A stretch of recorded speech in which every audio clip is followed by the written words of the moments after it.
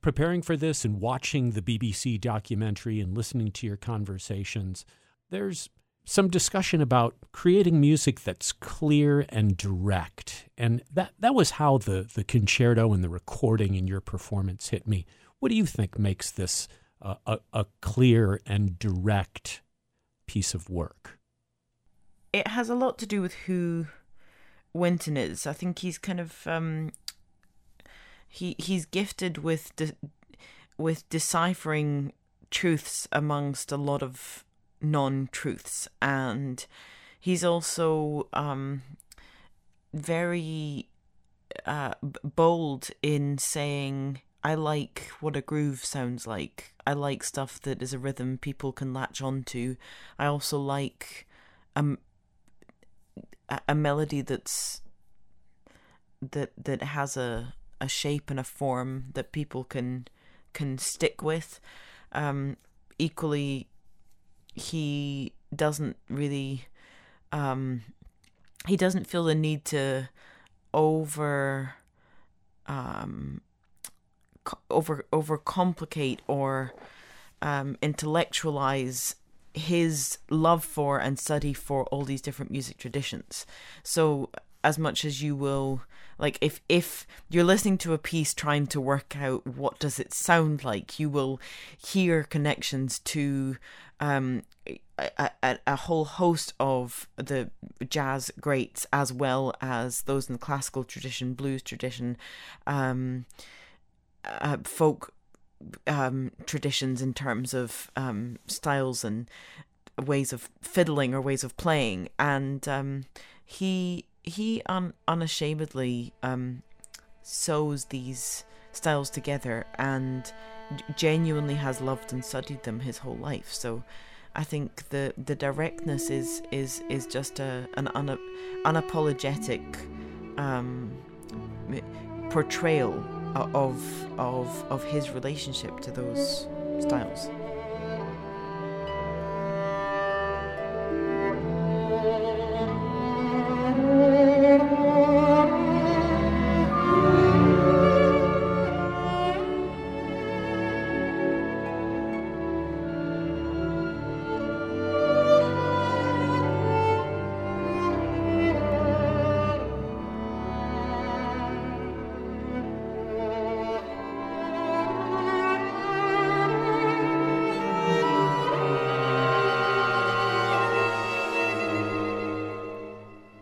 "4 years on now from the premiere of this piece, what are people saying to you about the concerto?" Well, musicians in orchestras, they just, I play all year round with orchestras, and I just can tell when people choose and volunteer to comment and pass on their views of the piece that you're playing or how you're playing. And I'm consistently overwhelmed with people's warmth and love for this concerto and their admiration for specific technical components to it, like the orchestration, like how colourful he's managed to make the orchestra and bring them to life, although it does not overpower the violinist's roles. These are, extremely difficult things to overcome, and I think especially for somebody like Wynton, who's constantly saying, to write for symphony orchestra without any rhythm section or without any jazz band it's not where his experience lies. So he was constantly most worried about that, and actually that has turned out to be one of the most talked about components of the concerto.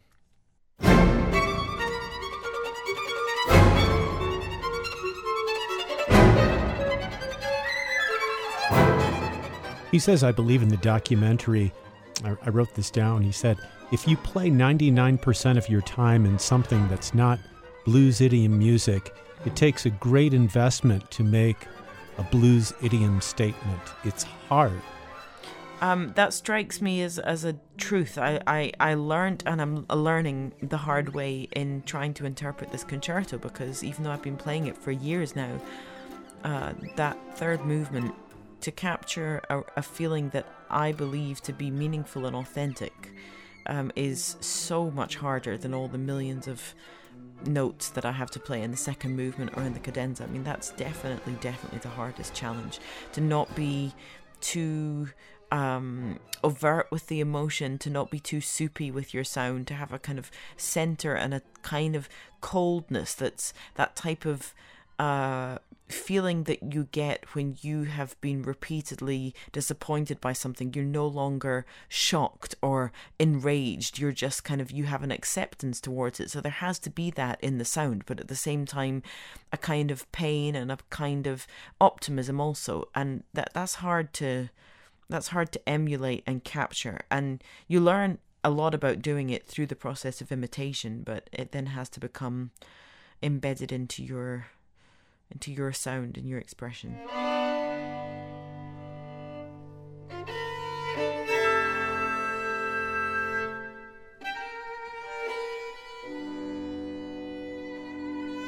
What was it like to work on Brahms and Korngold and Glazunov while working to help bring this concerto along for the first time at the same time? It was actually just quite a natural feeling. I mean, obviously these things seem like they're happening in tandem, but your experience with any given work is very much in isolation. So I had, of course, many days of just endless practicing of Wynton's piece to make sure the notes were learned and I knew what I was doing. And it's an exciting process. I mean, it's so many things are so drastically different, but of course you're looking for all those comfort holds that you can cling on to, certain patterns and certain finger patterns and bowings and textures, and you're also looking, how can I dramatize this piece and make it as impactful as possible. The process just brought so much diversity and interest to that period of my life, and it has continued to. I mean, it morphs all the time. Every time I play it, it's a different experience. New from violinist Nicola Benedetti and the Philadelphia Orchestra, her live recording of the 2015 Violin Concerto by Wynton Marsalis. And I just have to add one thing as we hear you walk off stage at the end of the work and fading away into infinity, and then the gasp of the audience at the end and applause. It's just electrifying. Yes. Thank you so much. Thank you. Thanks so much, Nicola. I really appreciate it. Have a great day. Thank you. Take care. You too. Bye-bye. Bye.